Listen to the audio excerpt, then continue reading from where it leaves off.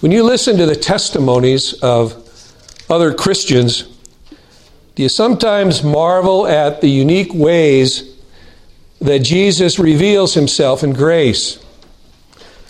Well, today we are privileged to witness Jesus' eye-opening grace in a most marvelous incident in Mark's Gospel. If you're not already there, by way of anticipation, I invite you to open your Bibles to Mark chapter 8.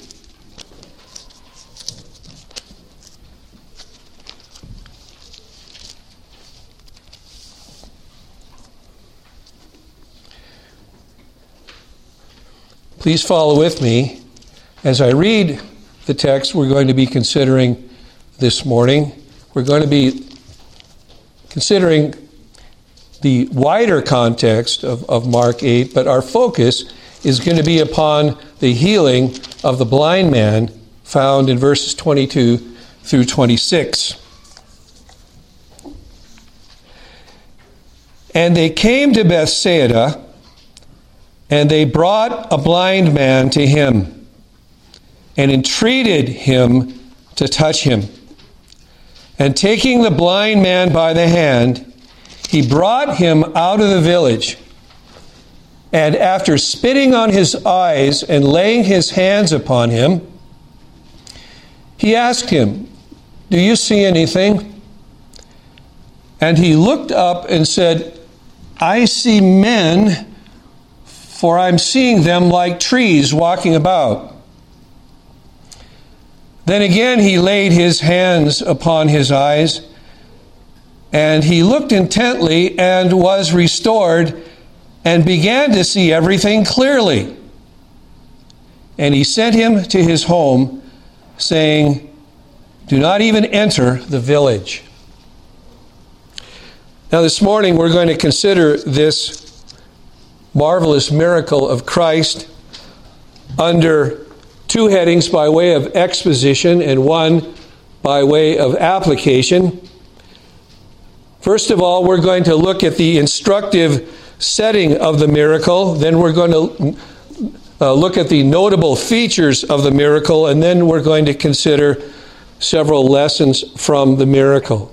So let us, first of all, look at the instructive setting of the miracle here in Mark 8.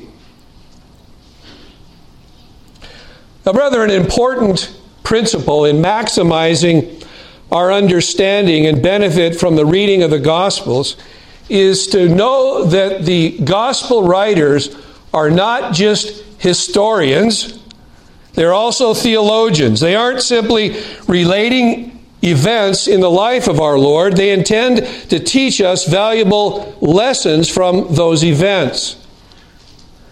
They recorded the events of Christ's life and ministry to further our knowledge of our Lord and of ourselves and of our salvation that the Lord Jesus Christ came to purchase and bestow, and how we should live the Christian life. The events of this chapter give us a glimpse of the glory of Christ. And the glory of Christ, especially as a miraculous provider and healer, as a patient teacher, as a suffering Savior, and as a coming judge.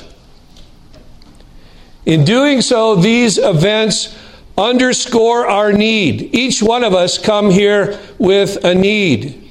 We have our daily need for sustenance and for Jesus' material provision. We come here with our native ignorance and our need for Jesus' instruction.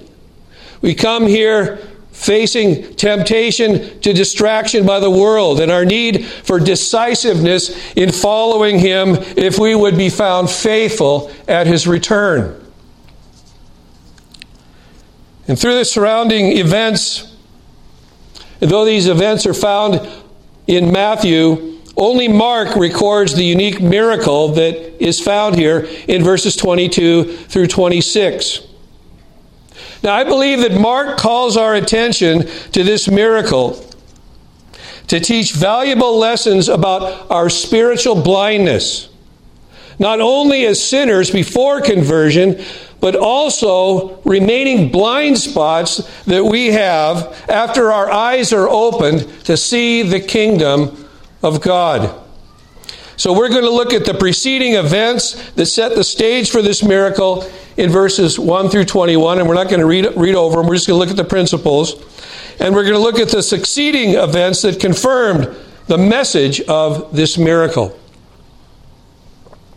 So let us, as we consider the instructive setting of the miracle, the preceding events that set the stage for this miracle. The miraculous feedings of the 4,000 here and the 5,000 previously teach us to trust Jesus, who is able to provide for all of our needs, sometimes in ways not expected, and that He does so out of His own rich bounty. His supply is always greater than our need. Jesus' subsequent confrontation with the Pharisees and Herodians teach us that we need to seek no miracle to substantiate our faith in Christ. There are those today that are clamoring for miracles. I will not believe in Jesus unless I see something that is miraculous. Brethren, His miracles serve to demonstrate His divine identity and to corroborate His teaching. We must believe in Him and embrace His teaching if we would be saved. But miracles alone bring no one to faith. Many saw Jesus' miracles, and they didn't come to faith. In fact, many saw His miracles, and they attributed them to the work of Satan. Jesus never flatters idle curiosity by performing miracles. But He does reveal Himself to those who come to Him in faith. Our Lord's warning to beware of the leaven of the Pharisees, which is unbelief and formalism, and of the Herodians, which is worldliness, I believe, underscores our liability to fall prey to false teaching and evil influences around us. The Pharisees and the Herodians are still here. They're not called that today, but we still have legalistic influences, formalistic influences, to just come to God and go through the motions of worship. We also have worldliness that's around us, not just outside the church, but inside the church. Jesus wasn't concerned so much with the influences outside the church upon the apostles, but those things as they bleed their way inside of the church and corrupt the teaching and overthrow the faith of God's people. And this warning that He gives to them in light of the influence of the scribes and the Pharisees demonstrates our own shallow understanding of Jesus' word. We need repeated instruction in the same truths because we, like they, are slow learners. We need line upon line, precept upon precept, a little here and a little there. So the preceding events set the stage for the miracle. And notice the succeeding events in verses 27 through 36 confirm the message of the miracle. Jesus' vital question about His identity and saving mission demands of us a right and a decided response. It must be right. We must entertain no wrong views of our Lord's death, atonement, His resurrection, or of His justifying and sanctifying power, or of His sole saviorhood. If we fall prey to errors regarding these subjects, we have left the faith that is once for all delivered to the saints. And these errors are all around us. We must be very wary of them. Therefore, we need to know the Scriptures well. We need to understand what the Bible teaches so we will be able to see error presented in the name of Christ. And our response to Jesus must not only be right, it must be decided. It must not waver. We must not be driven and tossed by the wind. We must not be cast about by the winds of doctrine that are blowing all around us away from the Lord Jesus. When challenged to embrace the faith-denying teaching of the Pharisees and the carnal seductions of the Herodians of this world, we must hold firmly by faith to our Lord and His unvarnished truth. We must ever be on the alert to distractions and diversions. We face them every day. This vile world is no friend to grace to help us on to God. And so we must be careful to avoid both legalistic and carnal Christianity. And sometimes the two go side by side and together. Otherwise, we will abandon our Lord and we will be ashamed of Him. And if we are ashamed of Him during this life, He will be forever ashamed of us. Those are the words with which Jesus closes the 8th chapter of Mark. Matthew Henry writes, "Those who are ashamed of Christ in this world, where He is despised, He will be ashamed of in the world where He is eternally adored. They shall not share with Him in His glory then, that we're not willing to share with Him in His disgrace now." We must be willing to be reckoned fools for Christ, the offscouring of the world, to be considered half crazy because we identify with Jesus Christ, who's hated in this world. And if we're ashamed of Him in this life, He will be ashamed of us at His coming. In fact, Jesus warns us from heaven in the book of Revelation, chapter 21 and verse 8. "But for the cowardly," and I think the cowardly there are referring to those who are ashamed of Him. Jesus speaking of them here at the end of Mark chapter 8. "But for the cowardly and unbelieving," it's interesting how cowardliness and unbelief are put side by side. One is the effect of the other. They're probably both effects of each other.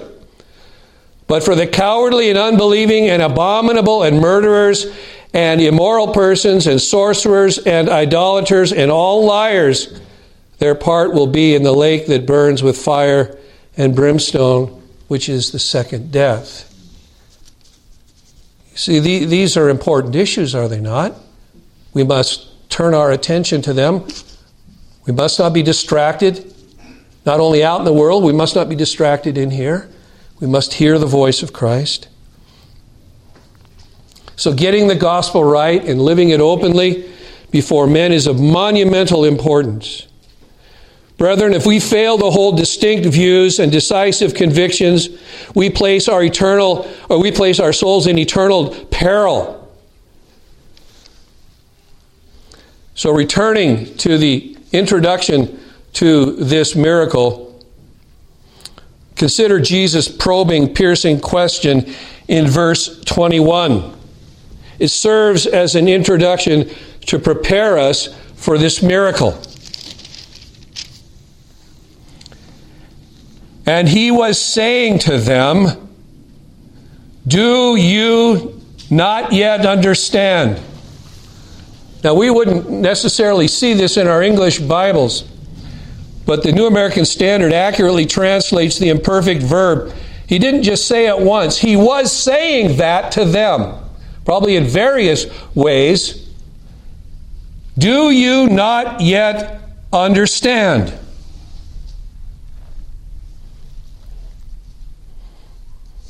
He's teaching us that we must have clear and correct views of our Lord and His message if we're not to fail in the end. So that brings us from the instructive setting of the miracle, looking at what happened before and what happened after, to the notable features of the miracle in verses 22 through 26. Notice, first of all, that this miracle demonstrates the dreadful effects of blindness. Blindness was not uncommon in Palestine in Jesus' days, and even now. Many factors contribute to blindness, unsanitary conditions, as well as blowing sand and dust, and the intense heat and glare of the sun. Also the contrast of the cool, moist air coming in from the Mediterranean. And to these factors may be added various eye diseases. Blind people in Jesus' day were often left to grope about in darkness. They were a very pitiable sight, making them vulnerable to various dangers around them. The Old Testament law said you're not to put a stumbling block in front of a blind man. They were made sport of. They're still made sport of in the world. Dangers are all around them. They can't see. Many are robbed, beaten, left for dead. Many blind people were and still are in some places destitute. They're reduced to a life of begging. We don't see that in our country. We see able-bodied, sighted people, many of them who could work, standing on street corners begging. But in this situation, they couldn't work, they couldn't see, they couldn't do a job.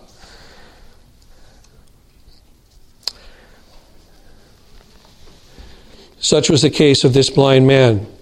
Friends brought him to the Lord Jesus. And it appears that this man wasn't born blind. The commentators may well be right in saying because he knew what trees looked like and he had some idea what people looked like, that maybe he had a disease that took his sight away sometime during his life.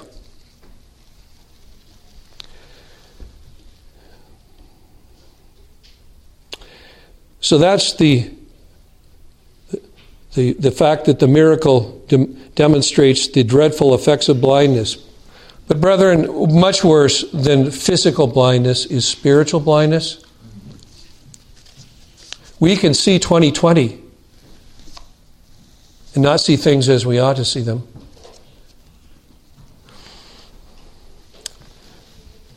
What a picture we have of our native blindness by sin. We're helpless, we're vulnerable, we're dependent. It is this kind of people that Jesus came to save.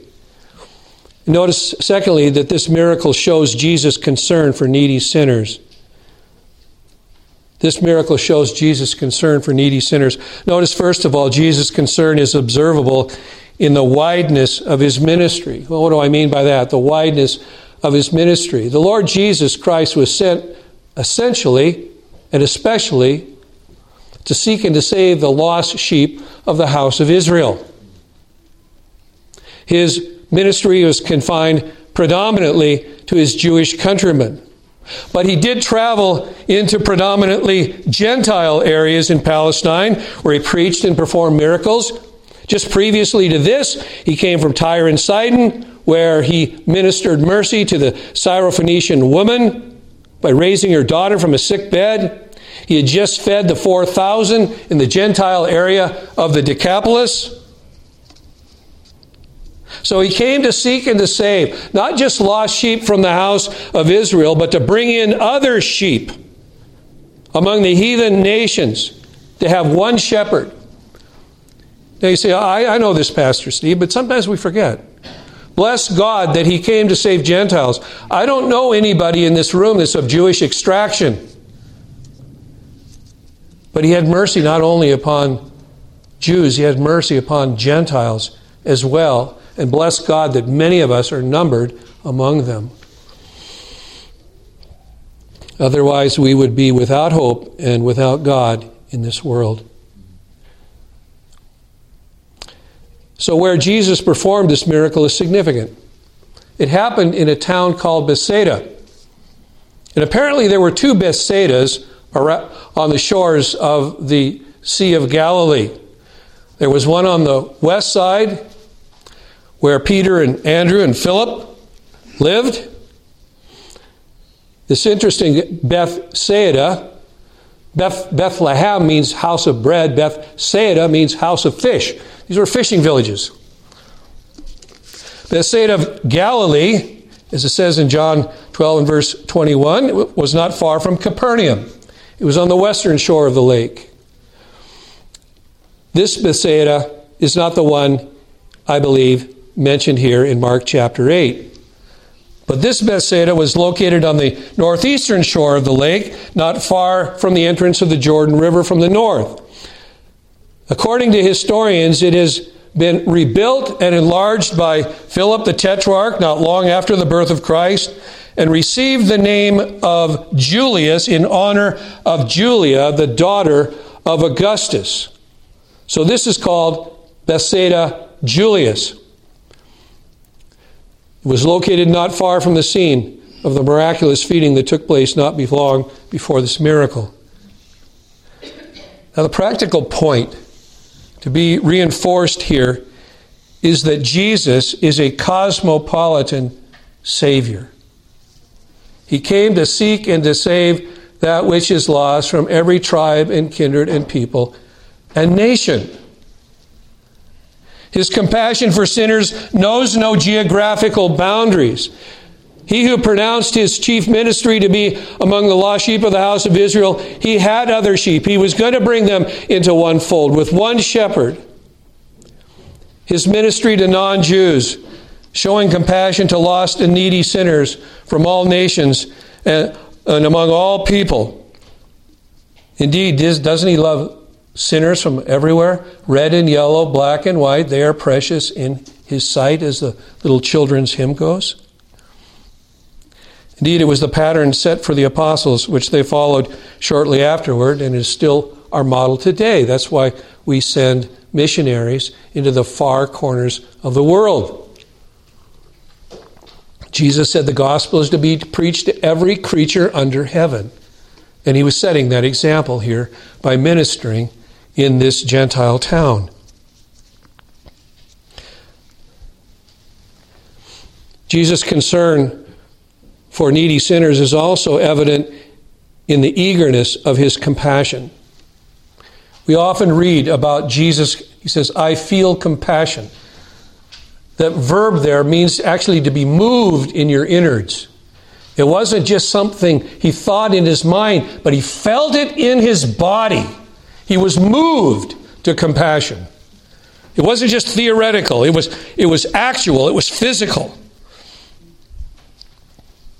When Jesus opened the scroll of Isaiah in the synagogue in Nazareth, he turned to the place that is found in Isaiah that reads, "The Spirit of the Lord is upon me, because he anointed me to preach the gospel to the poor. He has sent me to proclaim release to the captives and recovery of sight to the blind, to set free those who are downtrodden, to proclaim the favorable year of the Lord." And he concluded when he sat down and he said, "Today this scripture is fulfilled in your hearing." This word was about me. I am the one.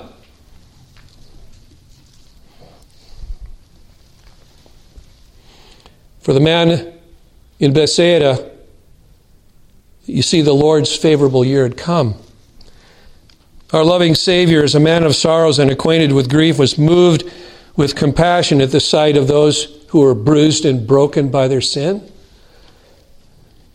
He healed men's physical maladies, supplied their temporal needs, and especially did he minister to our spiritual sickness. And he hasn't changed. He's the same yesterday, today, and forever. Notice, thirdly, Jesus' concern is displayed in the intimacy of his dealings. In the intimacy of his dealings. And taking the blind man by the hand, he brought him out of the village, and after spitting on his eyes and laying his hands upon him, he asked him, "Do you see anything?" And we read in verse 25, "Then again he laid his hands upon his eyes." Jesus could have just spoken a word and this man could have had 20/20 eyesight. But notice how he deals with him. He takes him by the hand and led him away from the clamoring crowd so that he might have a private audience with him. He wanted to be able to speak with him personally and privately, away from all of the clang and the clamor. That's how the Lord Jesus deals with each one of us. Indeed, we might be in a large group. We could be in a church service, and people are sitting around us.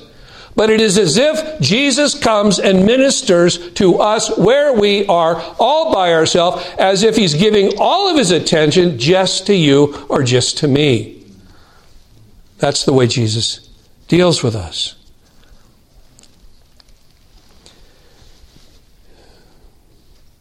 And notice that it was a different hand that led him away than the hand that led him to Jesus.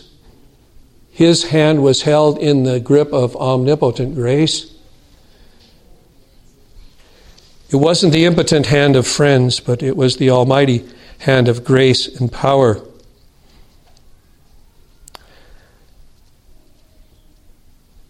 And so we should come to Christ. So we sang, "Come ye sinners, poor and wretched, weak and wounded, sick and sore. Jesus ready stands to save you. Full of pity, joined with power, he is able, he is able, he is able. He is willing, doubt no more." Now, I don't know where you are this morning. You may be sitting around other people that confess the faith of Christ. Maybe you don't. Jesus is speaking to you this morning. He's coming to take you by the hand, to lead you away from the crowd, to have gracious, personal, intimate dealings with you. The one who sees your soul is speaking to your heart, and he's saying, "Come to me, all you who are weary and heavy laden, and I will give you rest." Is that you this morning? Well, I'm not asking if you're religious. I'm not asking if you go to church. I'm not asking if you read your Bible at home. I'm asking, have you had a private audience with Jesus? Has he come and taken you by the hand? Has he spoken to your heart? Has he applied his saliva upon your eyes? Has he laid his hand upon you? Are you now seeing? Can you say, "Once I was blind, but now I see"? Can you say that? Jesus' concern is displayed in the intimacy of his dealings with this man. Furthermore, his concern is exhibited in his unique healing. This is the only occasion in the Gospels where this miracle is mentioned. The surrounding circumstances are mentioned in Matthew, but not this unique ministry of healing by the Lord Jesus Christ. He healed various other people. Sometimes he did so with a touch. Sometimes he did so with a word. Sometimes he did so with the person present. Sometimes he spoke and he healed somebody far away.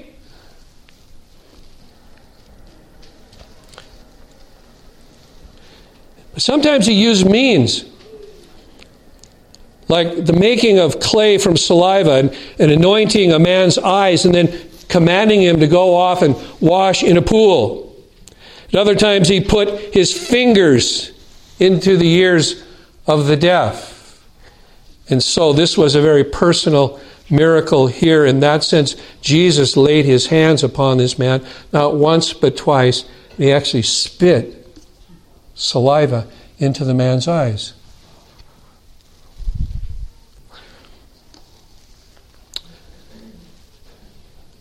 I didn't know this, but apparently in some countries in the Middle East, maybe even today, they believe that saliva, especially the saliva of a priest, had some kind of medicinal qualities to it. And of course, Jesus here is the chief priest.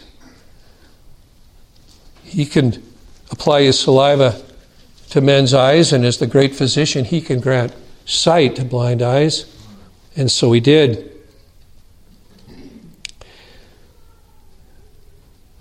Brethren, we may suppose that Jesus' healing methods were always custom tailored to the individual and to his situation. He didn't have cookie cutter miracles that he always did the same way. No, he had special application of his grace through different means so that his miracle would maximize the benefit to the individual. What they needed, he supplied. So he did so also for the instruction of onlookers and also for the glory of God. 9th of John, you have a man born blind.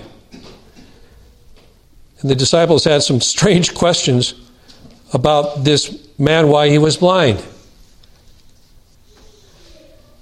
Was it his parents that sinned? Was it he that sinned? You think about that. Was he that sinned? Is that why he was born blind? Well, we know they were conceived in sin. But Jesus said, no. You're guys, you're foggy in your thinking. You're not seeing things clearly. God had this man born blind for this incident today, so that in my speaking to him and healing him and giving him eyes to see, that ultimately God may be glorified. And that's the great purpose in all miracles. But we're left to wonder, why did our Lord restore this man's sight in 2 stages? Why didn't he do it all at once? It may be he chose this method to draw out and strengthen this man's faith. Jesus' healings were always intended to encourage faith in him. Be it done according to your what? Your faith, was his word to 2 other blind men who received his healing touch. And for this reason, he always commended great faith. And it was interesting, it was always the great faith not of Jews, but of Gentiles. The centurion, he marveled at the centurion, the Gentile military man's great faith. And he marveled at the faith of the Gentile, the Syrophoenician woman. Woman, your faith is great. Did Jesus heal this man's sight in stages to strengthen his faith? Maybe. But brethren, of one thing we may be sure, Jesus knows best, and he always completes what he begins, because he is the author and finisher of our faith. This man's unique healing also reminds us that Jesus is sovereign. He is free to work when and how he wills. Matthew Henry observes, Jesus would not tie himself to a method, but would show with what liberty he acted in all he did. He did not cure by rote, as I may say, and in a road, we might say in a rut, but varied as he thought fit. Providence gains the same end in different ways, that men may attend its motions with an implicit faith. Jesus does these things to draw out from us an implicit faith. We believe him, we believe what he says. No matter how dark the circumstances are, his word is a lamp to our feet and a light to our path. And I suggest that Jesus may have intended this man's 2-stage healing as a teaching moment for the apostles. Jesus did what he did in grace not only for the person that was involved in the healing, but also for those that are around watching. And remember who are watching this miracle most closely. It's Jesus' disciples. Remember the surrounding context. Because their faith was weak, their spiritual perception was dull.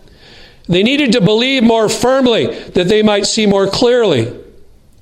Had they learned the lesson taught by Jesus' feeding of the 5,000, they wouldn't have balked at his ability to supply food for the 4,000 and also food for themselves. Had their spiritual perception been sharp, they would have understood their master's warning about the leaven of the Pharisees and the Herodians to be about their evil influence, not because they had forgotten bread. That wasn't Jesus' point. They hear leaven, they think bread. He says leaven, they should think influence. But that's the way we often are. We hear the Word of God and we don't understand what it means. We put a wrong construction on it. We put a very materialistic and temporal meaning upon it when it has a spiritual and eternal meaning.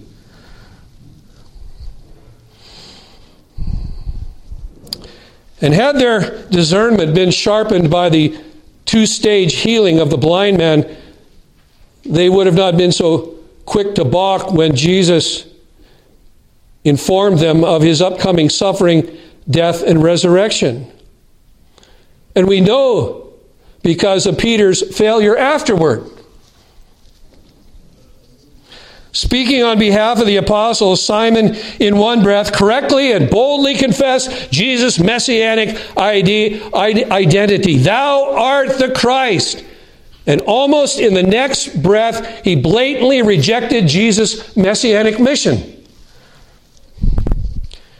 Reading Peter's response to Jesus' question about his identity in light of this miracle that they had witnessed, it is apparent that the disciples were yet seeing men walking about as trees.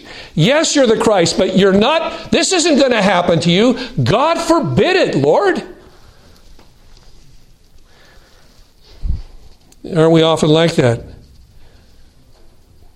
We'll speak of Jesus as our Lord. And what does that mean? That means submission to what he says. And then we turn around and we say, no, Lord. No and Lord should never go together, right? If he's our Lord, we should believe what he says implicitly and do what he says. So let's be easy on Peter in the sense that we're often like him, are we not?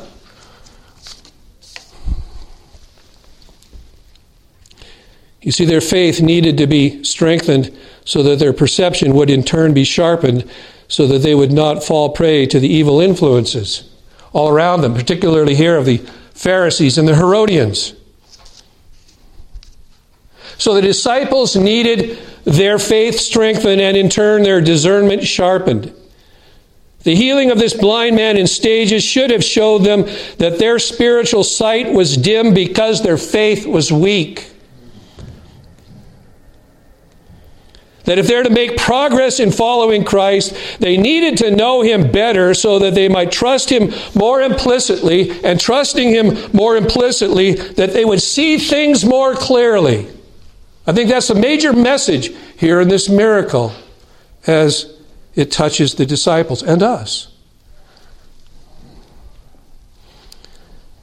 And this, I believe, was the reason why Mark uses Jesus' pointed, probing question as a transition to introduce this miracle. He was saying to them, do you not yet understand?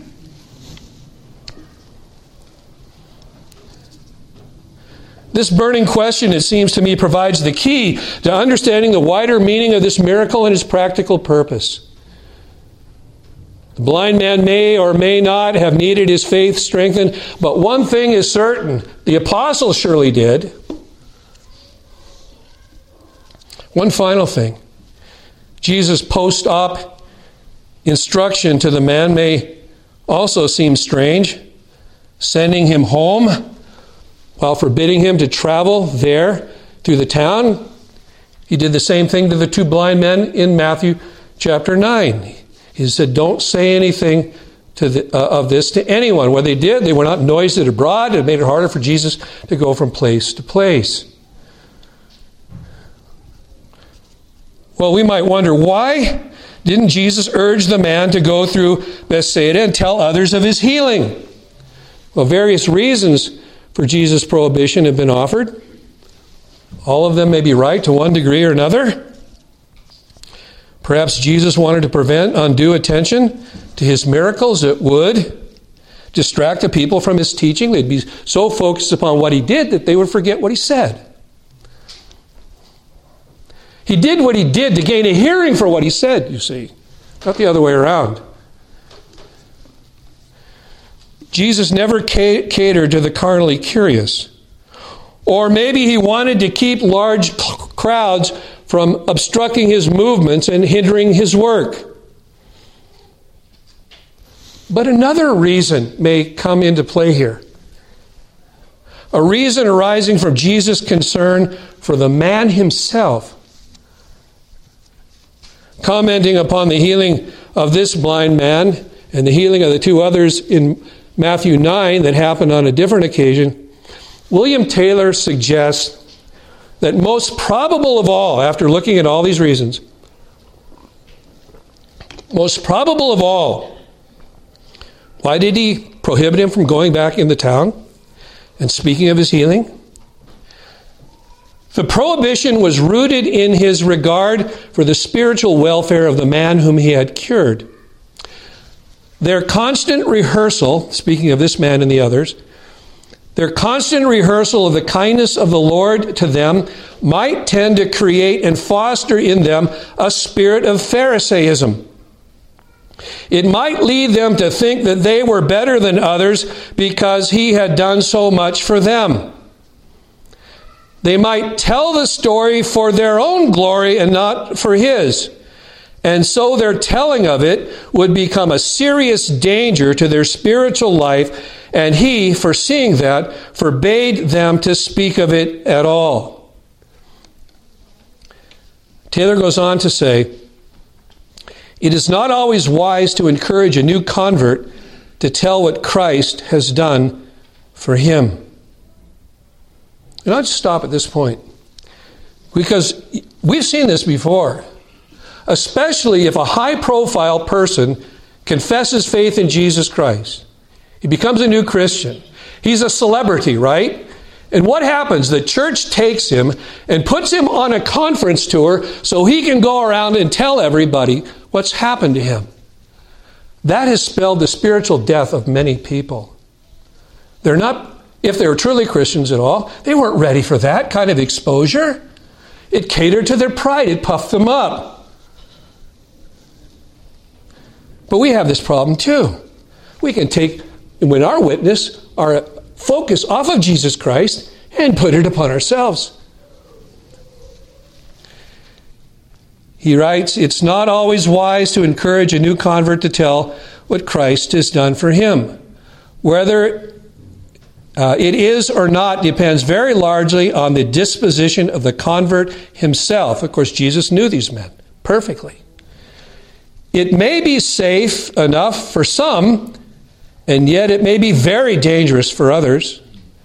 I know indeed that great good has frequently resulted from the giving of personal testimonies by converts in some of our city missions and elsewhere. But such testimonies ought not to be indiscriminately stimulated and encouraged. And the moment any symptom of self-glorification appears, the speaker should be silenced. For if he proceed in that spirit, he will do no good to others, but great harm to himself. Rather than anything that the grace begins in us, rising sin can corrupt.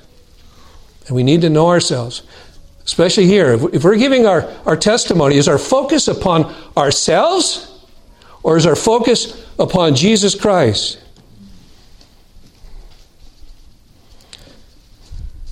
You see, our spiritual welfare is ever Jesus' concern.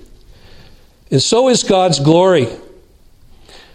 He bestows no blessing, but it should both humble and urge us to honor God and not ourselves.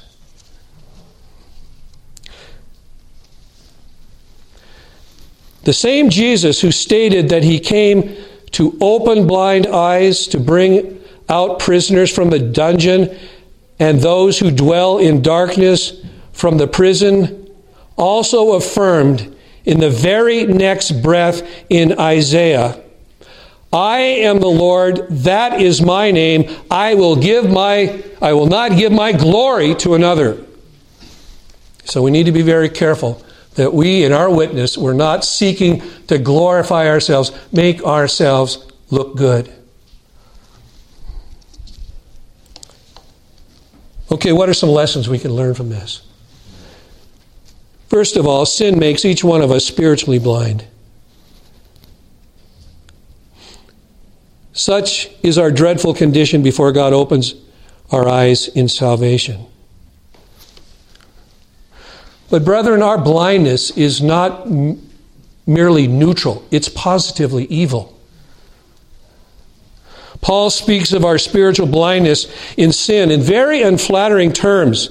In Ephesians chapter 4, he says that we are darkened in our understanding, excluded from the life of God because of the ignorance that is in us, because of the hardness of our heart, and we have become callous and have given ourselves over to sensuality for the practice of every kind of impurity with greediness. That doesn't look very flattering on our resume, does it? But that's who we are by sinful nature.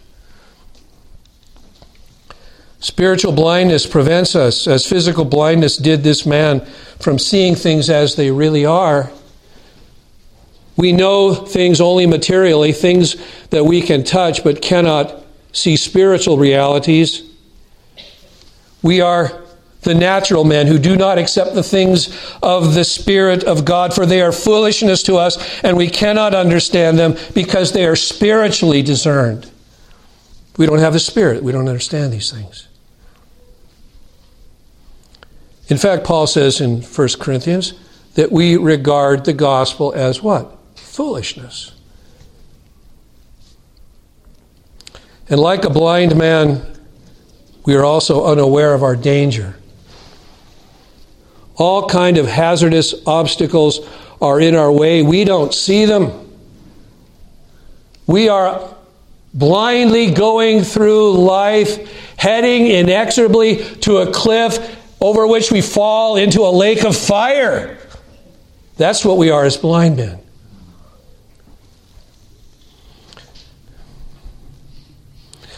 And like blind men, we are totally helpless.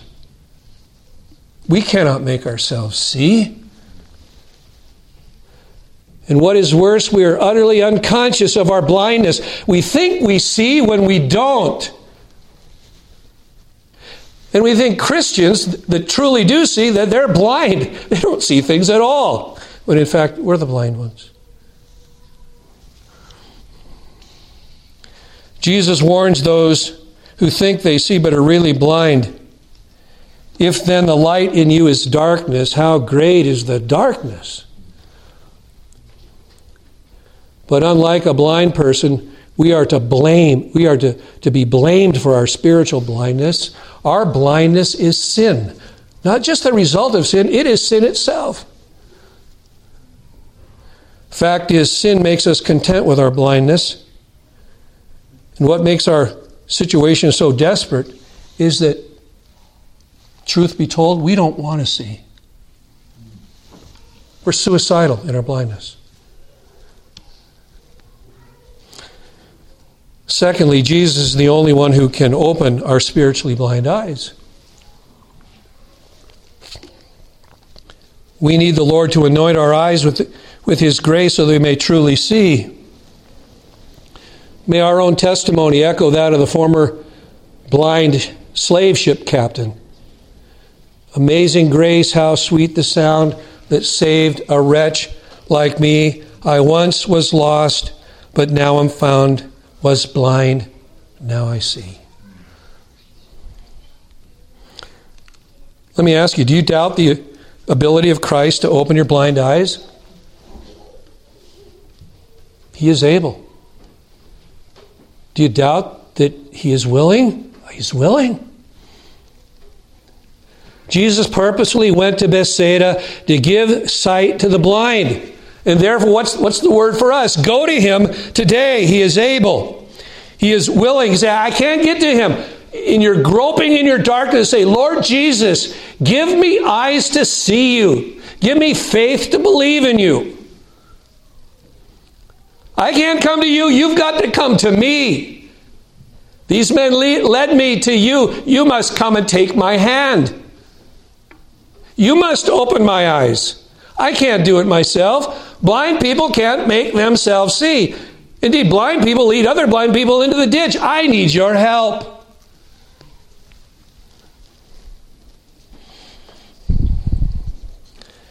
He is able, he is willing, therefore doubt no more.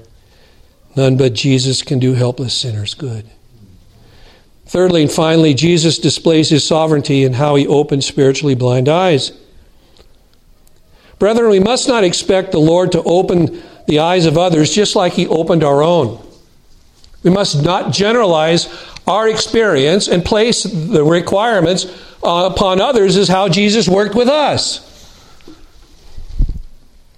Saving faith is always the same, yes, but circumstances differ. Jesus opens our eyes, but not always in the same way. We all see the same kingdom of God. We all respond by grace through faith in Jesus, offered in the same gospel. It may be worded differently, but it's the same Jesus.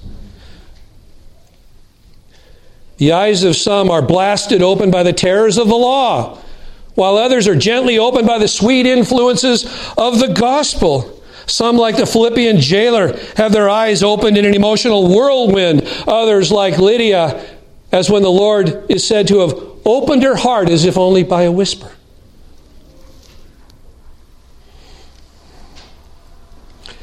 Both happened in response to Paul's word, but both differed in their circumstances greatly from each other, but they both became Christians. Brethren, our Savior is as sovereign as he is gracious, as creative as he is powerful in opening our blind eyes. For by grace we are saved through faith in Jesus, who is ultimately and intimately acquainted with all of our ways. He is free to work when and how he will with each one of us. And as I noted in our introduction, the testimonies of brothers and sisters applying for membership wonderfully confirms the creativity of God's converting grace. That's why you delight to hear the same voice of Jesus reading it in other circumstances. And you say, wow, he is a powerful and a creative Savior. He saved the likes of that person in the same way that he saved me. But differences are in the circumstances. Providence is different, but it's the same Savior that drew himself to them as drew us to him.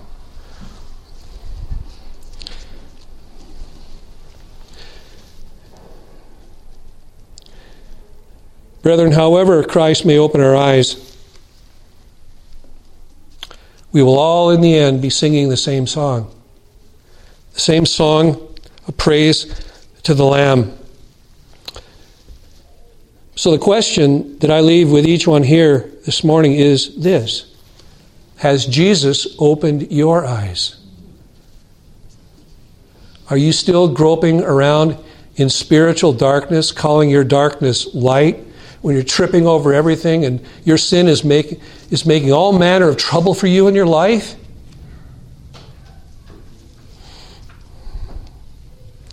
He came to open blind eyes, to bring out prisoners from the dungeon and those who dwell in darkness from prison.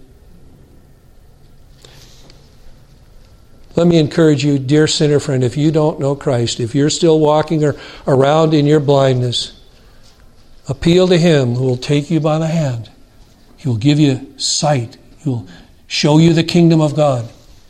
He will make you his own child today and forever. Let's pray.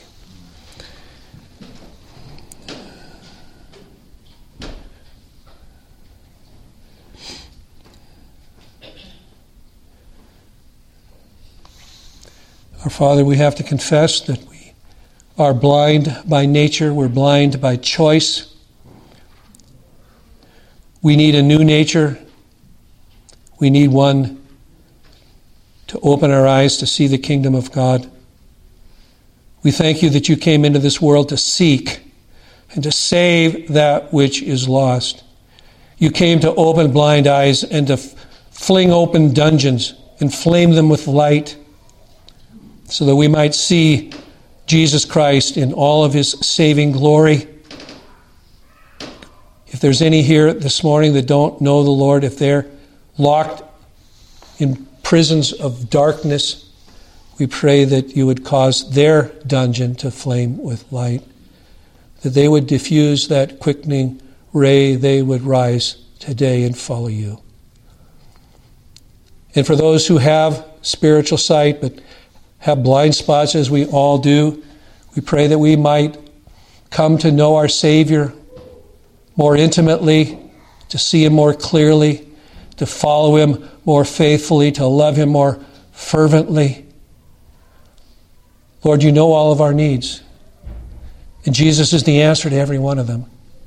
And so we pray that you would minister your mercy through Him this day, and we'll praise you in His name. Amen.